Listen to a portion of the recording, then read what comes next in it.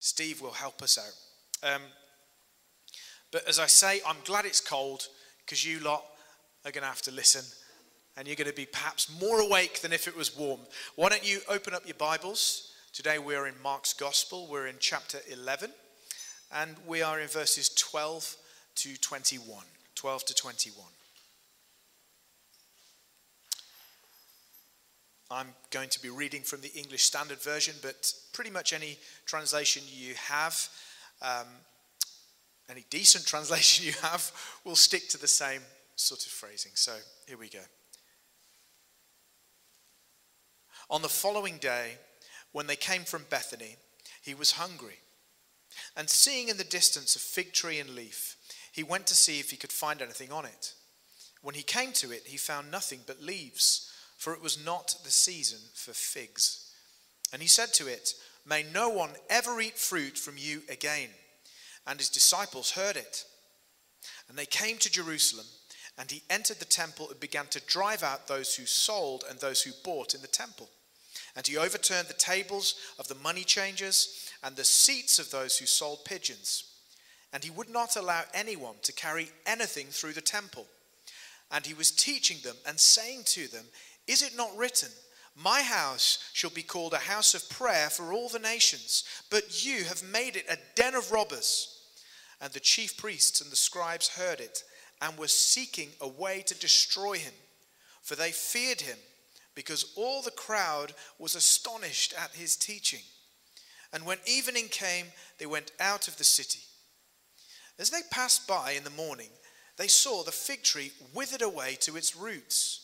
And Peter remembered and said to him, "Rabbi, look, the fig tree that you cursed has withered." This is the word of the Lord. Father, we pray as we come to consider your word this afternoon, that we would hear it, understanding that this is not like any other word in existence. This is not like considering the words of wise men and women, but this is the very word of God. And in it is spirit and life. In it is power to transform. And we pray, Lord God, today that by your Spirit, you would transform us. That we, under the ministry of the word today, would be more shaped into the likeness of Christ than we were yesterday. We pray this in the name of Jesus. Amen. Now in the land of Egypt, in the days of Moses, before the final plague came upon Egypt, Yahweh spoke to Moses and Aaron, telling them all that had to be done in preparation for the Passover. We read in Exodus 12 verses 11 and 12. "I will pass through the land of Egypt this night, and I will strike all the firstborn in the land of Egypt, both man and beast. And on all the gods of Egypt I will execute judgments. I am Yahweh." The people needed to be ready to leave Egypt immediately. If you remember the story, there was no time to be lost. And the Lord commanded that the people were to prepare a type of bread to get away with. How many of you remember what he commanded them? What kind of bread was it to be?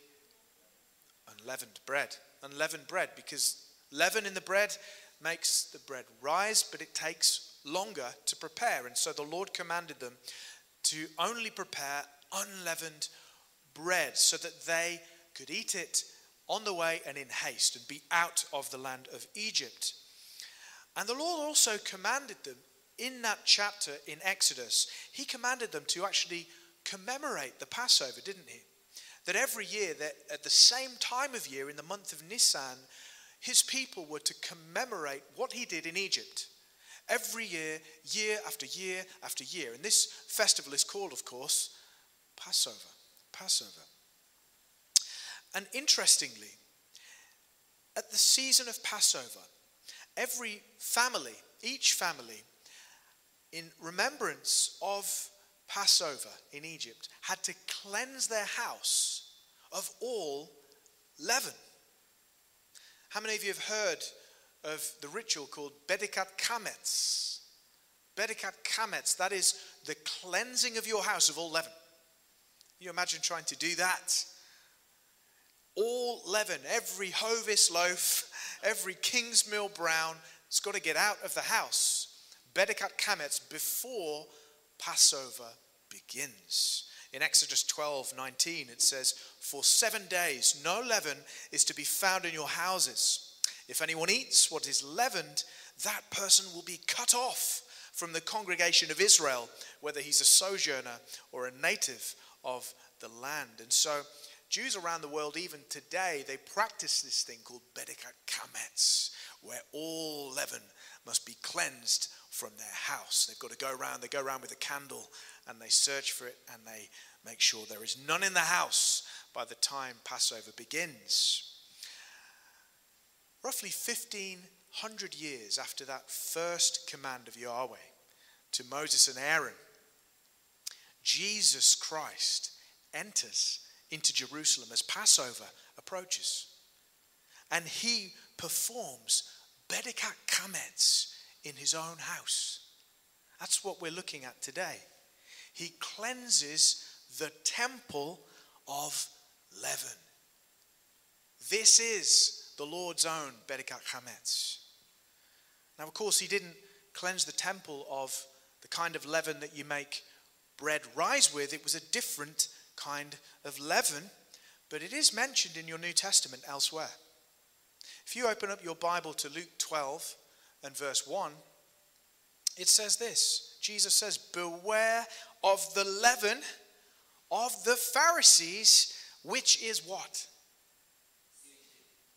What is the leaven of the Pharisees in Luke 12:1? Hypocrisy.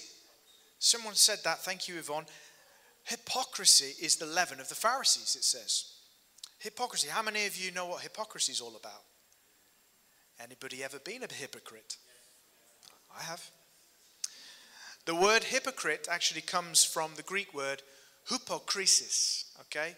Hypokrisis, which actually means acting. It's the acting of a theatrical part. So if you're a hypocrite, you're a play actor. That's what that means. You're a play actor. Isn't that wonderful to understand that correctly? A hypocrite is a play actor. It's somebody who's playing a part, is wearing a mask. Yeah. There you go. There's the happy mask and in the theatre. That's it, to wear a mask. That's literally what it means originally. And so the leaven of the Pharisees was hypocrisy. It was to wear a mask, to be a faker. And there's so much packed into this passage of scripture that we are going to try to get to today, but equally I need to release you at some point. So we're going to try and be tactical in the way that we handle this text, so that we are able to leave encouraged and built up without you leaving and missing your dinner. So we need a key. We need a key to help us understand this text, okay? The key to understanding this biblical text is to follow Mark's leading. Scripture is always the best interpreter of Scripture, isn't it? It's always the best interpreter of Scripture. And so we need to understand what Mark is trying to tell us here. There is a key that Mark gives us to help us to understand these two stories of the fig tree and the temple. Because the fig tree that is cursed by Christ and the temple that he cleanses in this passage are inextricably linked. They're tied together by Mark himself. These two narratives form what's known as a Markan sandwich. Have you ever heard of the Markan sandwich before? If you remember earlier on in the series, we covered one of these. And what happens is where Mark, he will include two stories that tie together. And they'll come one after the other. It'll sort of go A, B, A. It's like a motif in a musical piece. You have form A, there's one story. Then he puts in another story which seems disconnected and random. And then he'll follow it with the same story that he had before that. A, B, A. Fig tree, temple, fig tree, okay?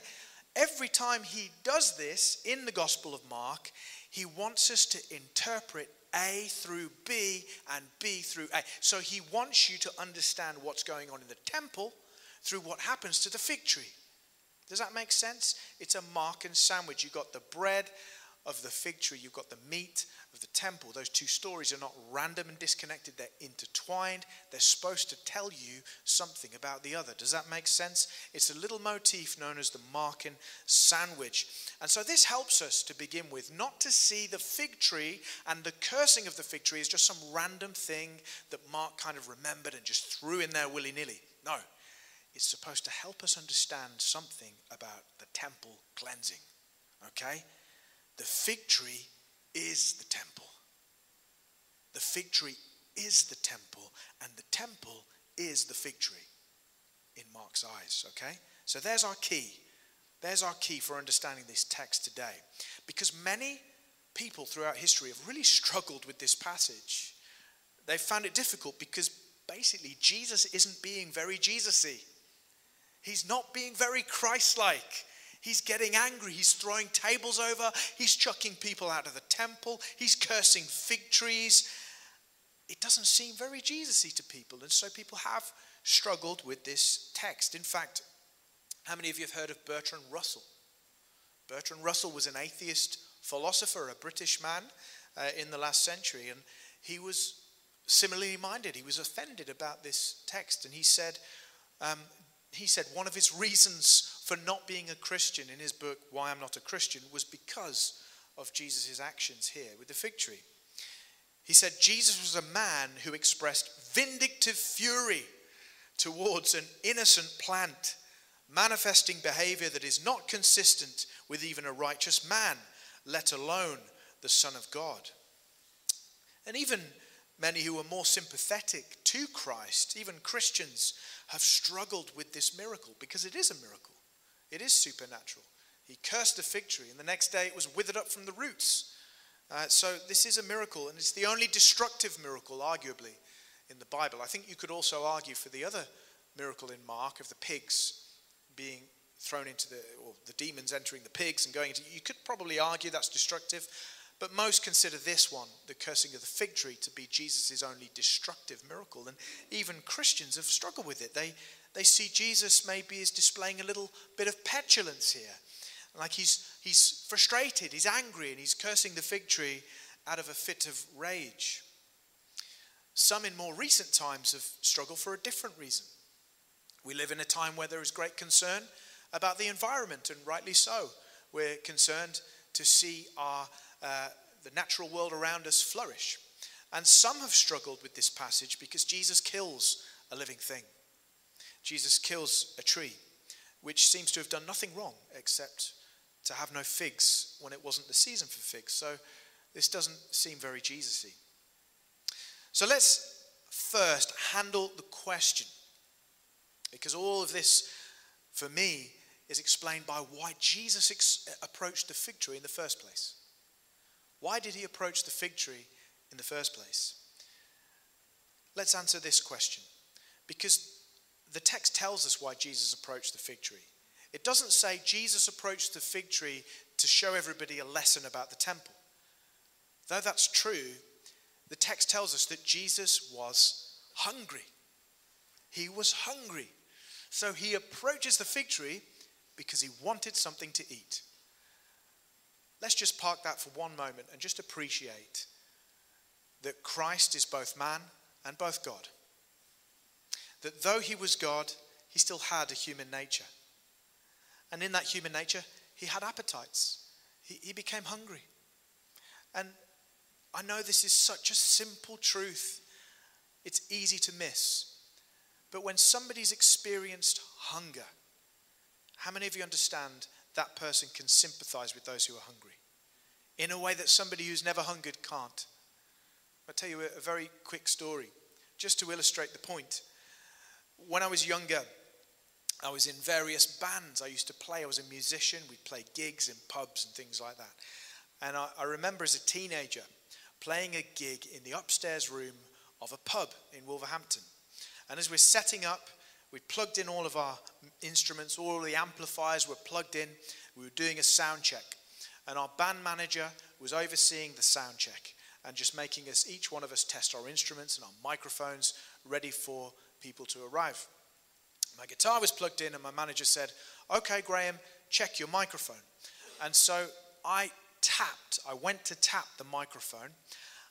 And as I did that, I felt an enormous crash on the back of my head and on my neck.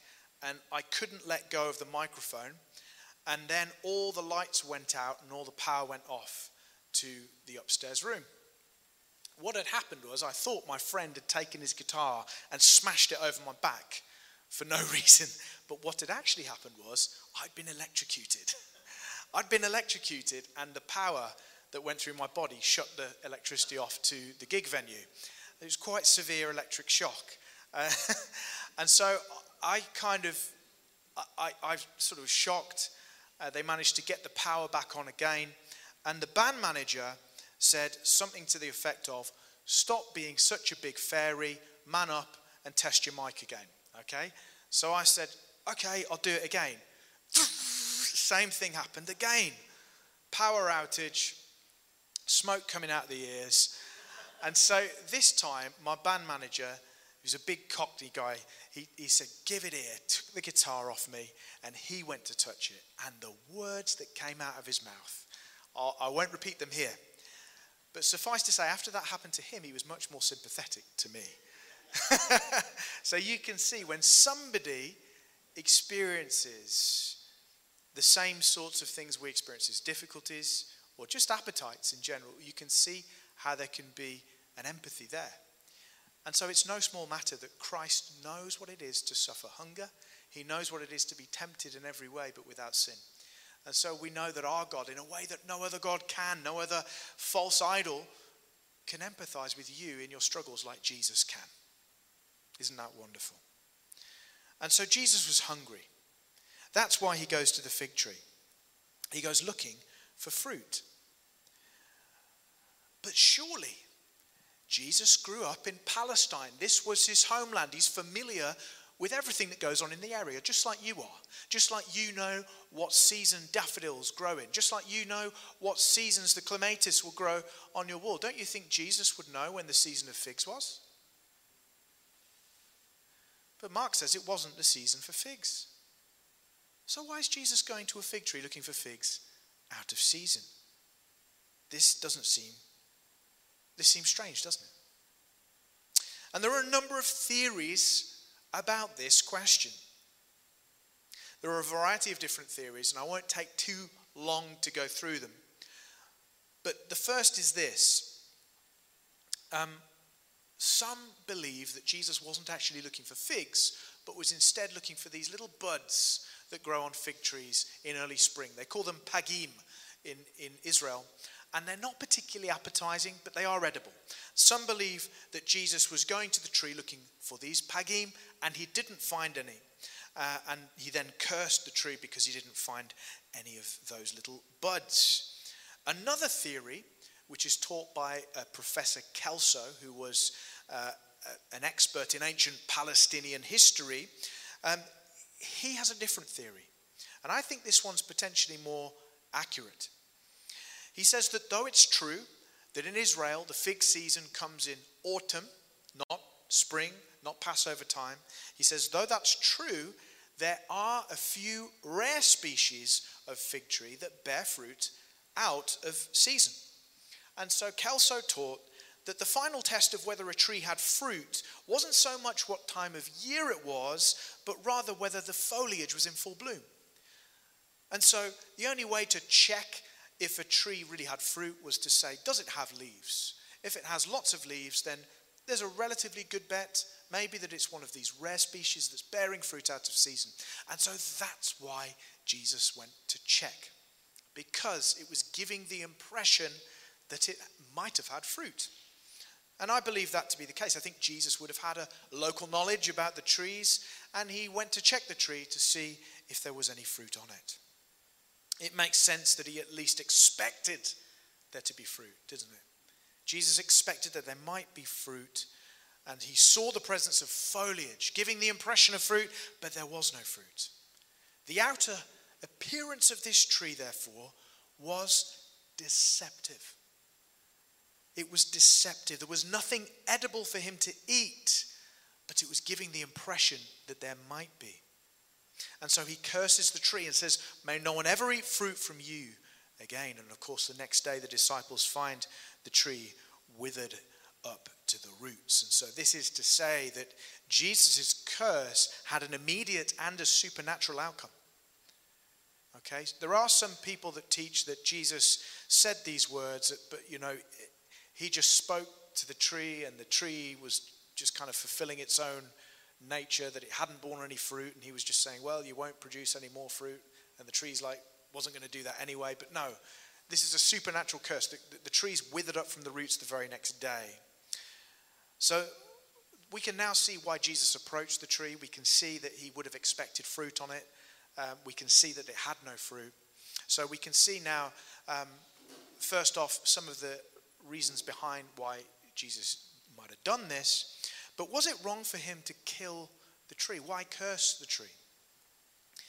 Well, there's a number of reasons for this. J.C. Ryle, who was the Bishop of Liverpool in the last century, he makes the point, and I think it's quite a good one, that we've got no more right to object to the cursing of the fig tree than we do about the daily offering of a lamb. Under the Mosaic law, we know that an innocent lamb must be killed every day in the temple for the sins of the people, didn't it? The lamb was innocent. It had to be without blemish. And so we have no more right to complain about the fig tree than we do about the lamb. Even more so, the lamb is a creature. It is an animal. It's not a plant. And I do believe the Bible differentiates in terms of the value of life between trees and plants. In this day and age, that boundary and that line is maybe being blurred out, and people see less difference in each area. People might argue for a tree being every bit as valuable as an animal, even a human.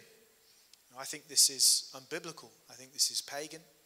I think the Bible does make a distinction and does make the point that animal life is more valuable than plant life, and indeed that human life is more valuable than animal life. I think this is the way that we understand things.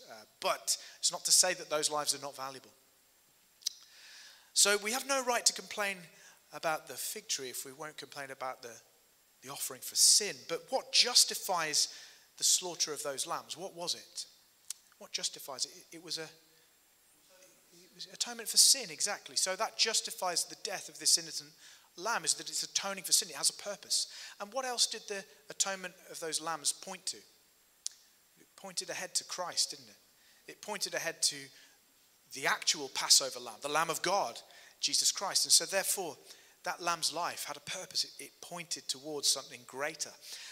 And it's also true that the death of the fig tree, the withering of the fig tree, is not some random act of petulance by Jesus. Jesus curses the fig tree because Jesus is a prophet. Jesus is a prophet, and this fig tree's death is pointing towards something that he wants people to get. Just as Jeremiah had his yoke. Do you remember Jeremiah wore a yoke to prophesy about the coming yoke of slavery under Babylon? And also we read of Amos, had a plumb line. And of course there's the story of Hosea, and we won't go into what that was all about. But these are called object lessons, prophetic object lessons. Jeremiah had his yoke. Amos had the plumb line. Christ has the fig tree. And very often in these prophetic object lessons, the lesson is about God's judgment upon the apostate nation of Israel. Very often that's the message, and it's no different here. The fig tree's withering up was Jesus' pronouncement of judgment and destruction upon the temple. Upon the temple, upon the apostate religion of the Jews at that time. And I think that reason extends to today. I think we can look at this lesson of the fig tree even as the visible church today, and we could say, goodness me, we better be sure that we don't become like that apostate house of the temple in Israel. That we don't become like that fig tree, putting forth all the leaves, all of the visible outward appearance of godliness and holiness, but inside we're rotten to the core, because Christ will curse and destroy any false hypocritical religion. Just like he did with the temple, so will he do with the apostate church. And so this fig tree, though it was withered to the roots, its story remains in Scripture and goes on encouraging us as the church today, not only to show leaves of outward religiosity, but inward holiness. And so this is far from an act of petulance and rage by Jesus Christ. It's a prophetic miracle to warn us even today, and certainly to warn those in the first century in the Jewish religion. Because the temple, as I said earlier, is the fig tree. The temple is the fig tree. It had all the appearance of fruitfulness on the outside. It looked incredible. In fact, during Jesus' time, the temple was actually still being built. It took about 80 years, even more, for that final temple under Herod to be completed. And it towered over the city of Israel. I don't think we fully understand today, when we look at how the Dome of the Rock on top of Mount Moriah, I don't think we understand how imposing the actual temple would have looked, because we just don't have a reference now.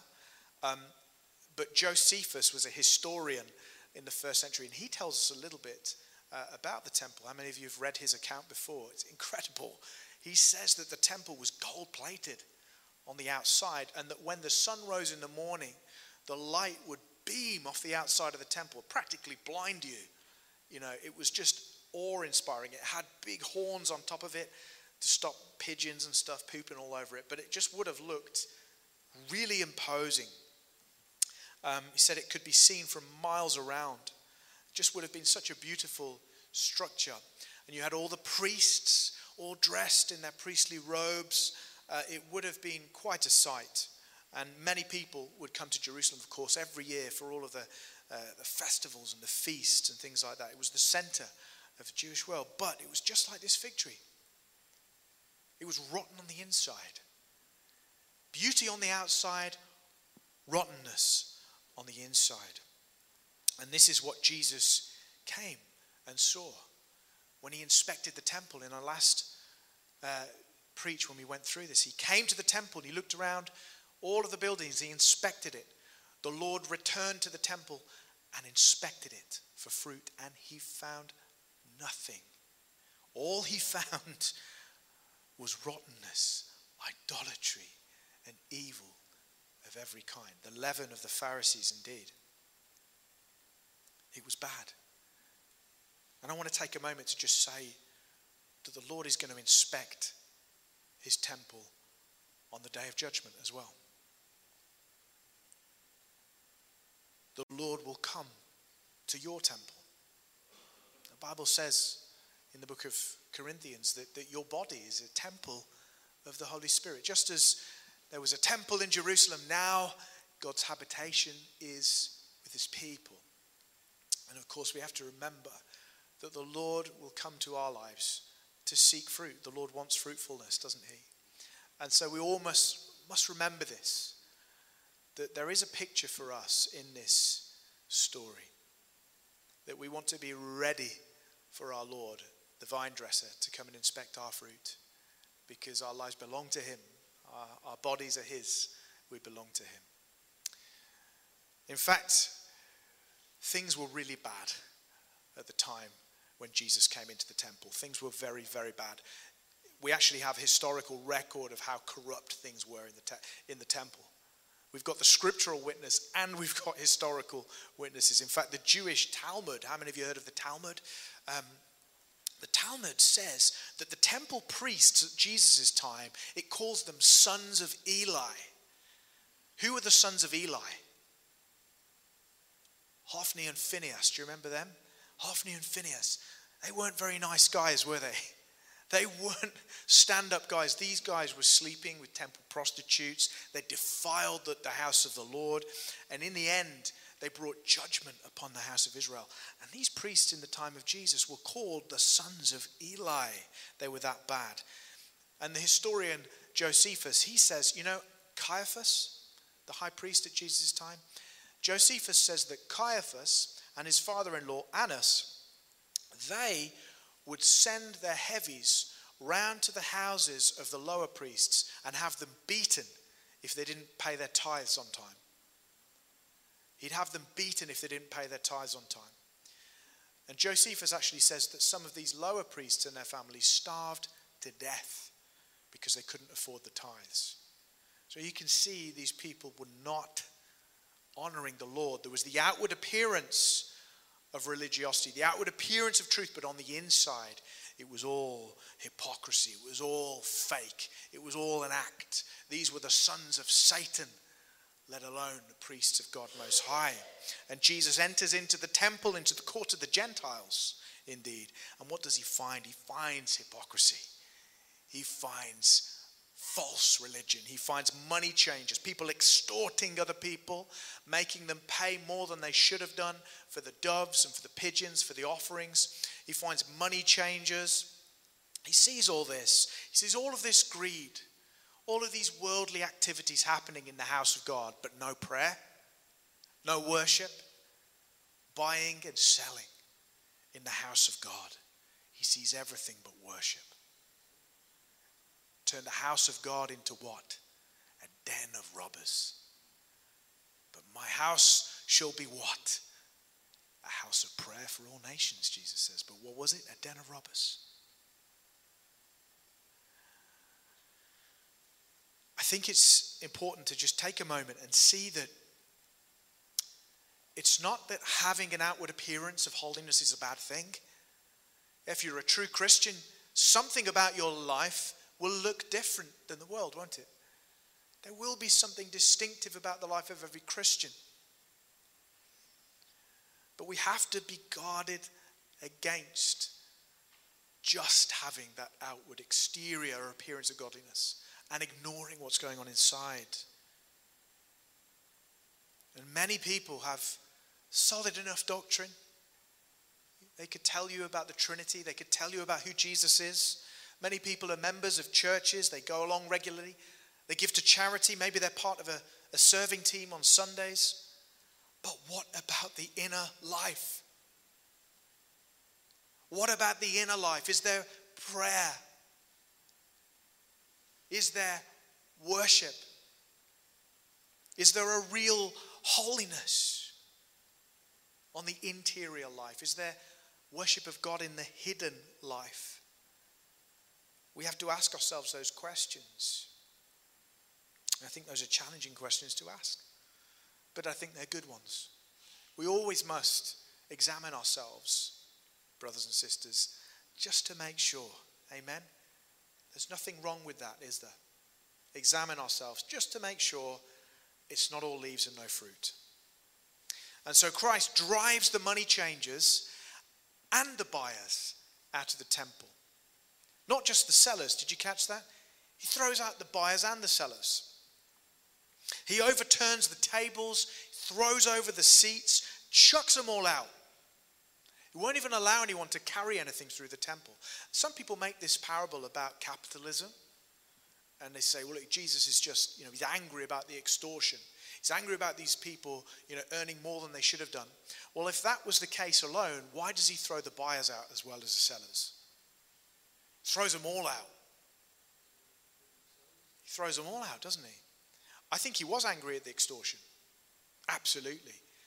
But I think he was more angry that the house of God, which should have been a house of prayer, is being used for all these worldly means. He throws them all out. Won't even allow anyone to carry anything through the court of the Gentiles. I want you to notice something here really quickly. I want you to see what Jesus did. Notice Jesus didn't enter into dialogue with these people. These people who are carrying out worldly practices, fleshly, carnal practices in the house of God. He doesn't say, hey, listen, pull up a chair. Let's just have a conversation. Let's dialogue, you and I. I want to understand what's going on here. I want to be generous. He doesn't do any of that. He makes a noise, he makes a fuss, he gets angry, and he condemns what they're doing in no uncertain terms. He throws them all out of the house of God. And they're out. Job done. There's actually not much trouble that comes from it for Jesus, is there? He gets the job done. That's how you deal with apostasy. You chuck apostates out. You don't dialogue with them. And I think we're seeing in our nation right now what happens when you get the apostate to pull up a pew and you dialogue with them instead of kicking them out.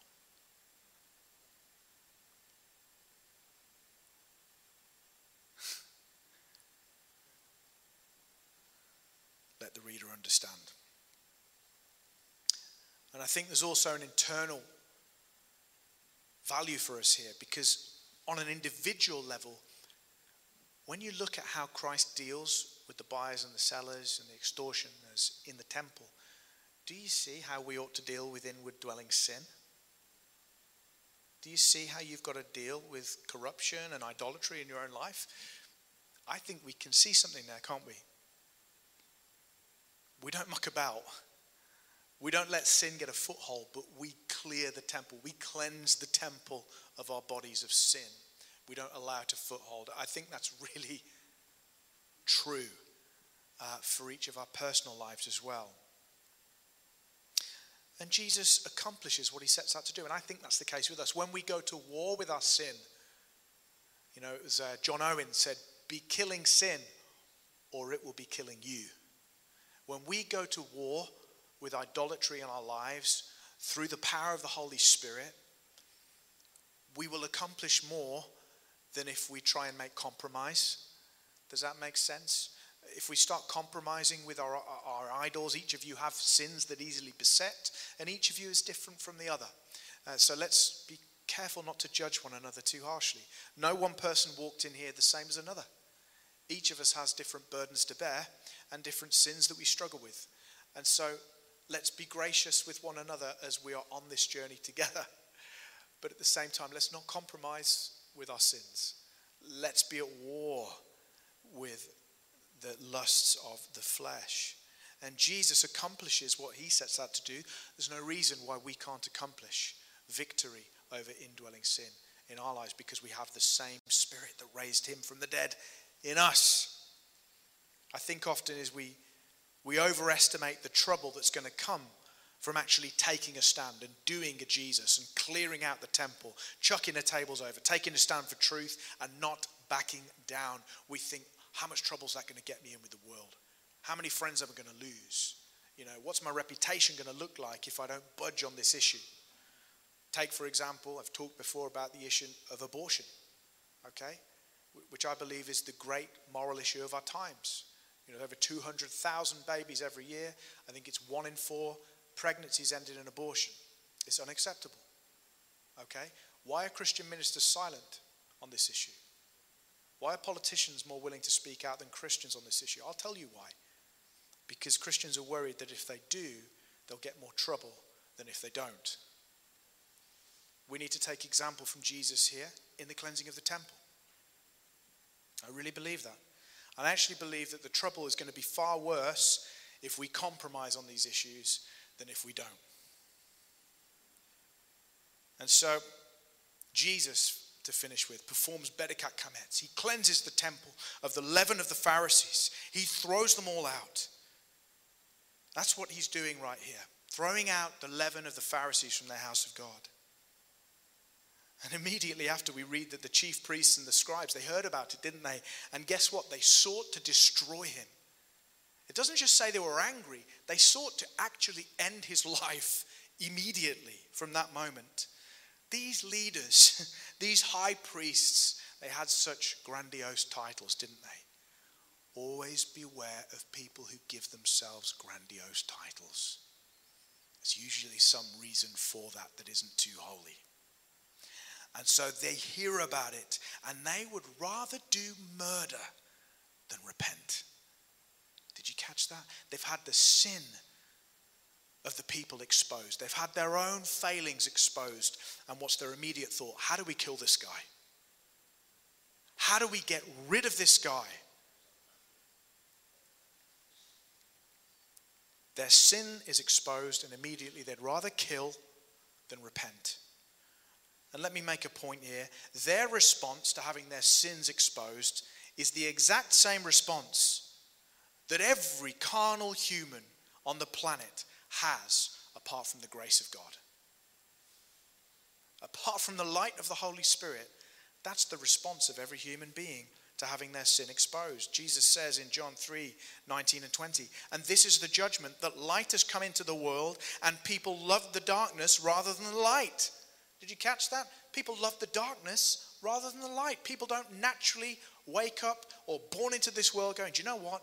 I just love having my sin exposed. I love to believe that I'm a sinner in need of grace. Nobody is born into the world seeing it that way. They actually love darkness rather than light. Why? Because their works were evil. For everyone who does wicked things hates the light. Did you catch that?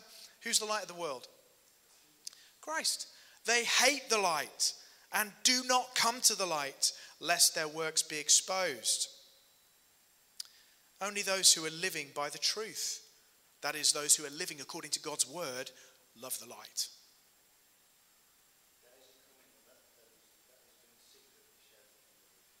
Yes. Amen. And because for these guys, having their sin exposed, it prevented them from doing what they loved, which was what? Having power, having a show of religion, but not having the inner fruit. It stopped them having their fun. It exposed their deeds of darkness. And I would say today, if you're born again, you don't fear having your sins exposed by the Holy Spirit. You don't fear opening up to brothers and sisters about stuff going on in your life, because you recognize that whenever we open up to the Lord and confess sin, guess what comes from that? Forgiveness. Forgiveness, repentance, peace with God. Just as Jesus, the light of the world, entered the temple on that day and drove out idolaters, he's still cleansing temples today, isn't he? He's still cleansing your temple. He's still cleansing my temple of idolatry and hypocrisy. And it's a journey you won't finish until you go to the grave.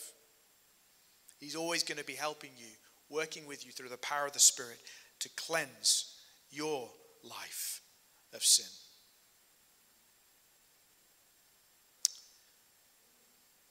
And we must as well remember that Jesus' curse upon the fig tree was borne out, wasn't it? It wasn't just a warning.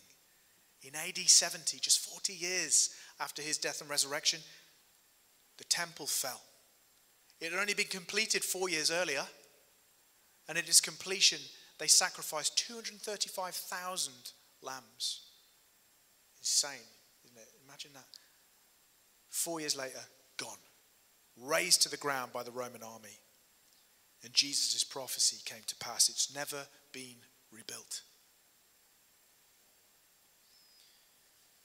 And Jesus said, didn't he, on that day when he cleansed the court of the Gentiles, he said, is it not written, my house shall be called a house of prayer for all nations?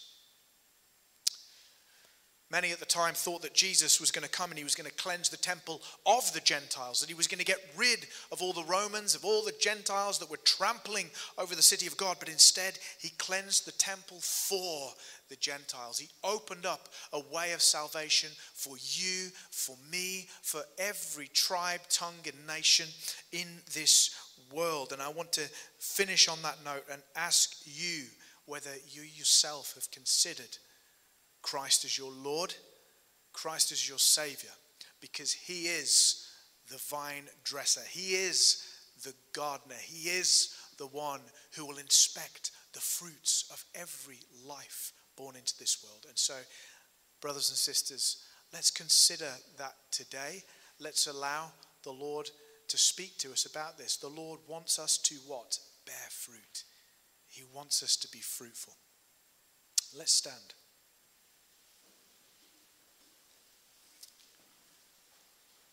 Let's put our hands out in front of us just now. Let's pray. Lord, we thank you that you have called us to yourself and you've called us to be fruitful. And so, Lord, today we pray that by your Holy Spirit, you would reap a mighty harvest from our lives, not through our own strength and our own works, but by your grace alone. Father, we repent of any idolatry or any hypocrisy that remains in our lives. Father, we ask for your forgiveness for that. And Lord, we pray that your church in these days would not be like the temple in Jerusalem. It would not be like those corrupt Jewish leaders. But Lord, that you, by the power of your Spirit, would bring a revival in this nation. That you would bring a true revival of the Holy Ghost to the United Kingdom. And Father, that we would enter into a season of fruitfulness once again. We pray this in Jesus' mighty name. Amen. We're going to sing a final song together. So if you'd like to remain standing, let's worship the Lord together. And then afterward, we're going to have some teas and coffees to keep you warm in the cafe. And there are also some donuts as well. So please do stick around. If you'd like prayer for anything at all today as well, if there's been something in the message that you really feel you would like ministry for, we're going to have some prayer over in the corner. So I'm going to ask Lynn to go and be one of our ministry team. And also, can I ask Darren, would you mind for the men? Darren is also going to pray if you're a gent and you'd like prayer over in the corner. So if there's anything today you've really felt the Holy Spirit just nudge you on a little bit, or if it's something you've come in with, you'd like prayer for healing or whatever it is, please feel free to go and get prayer from our ministry team. Let's sing to the Lord.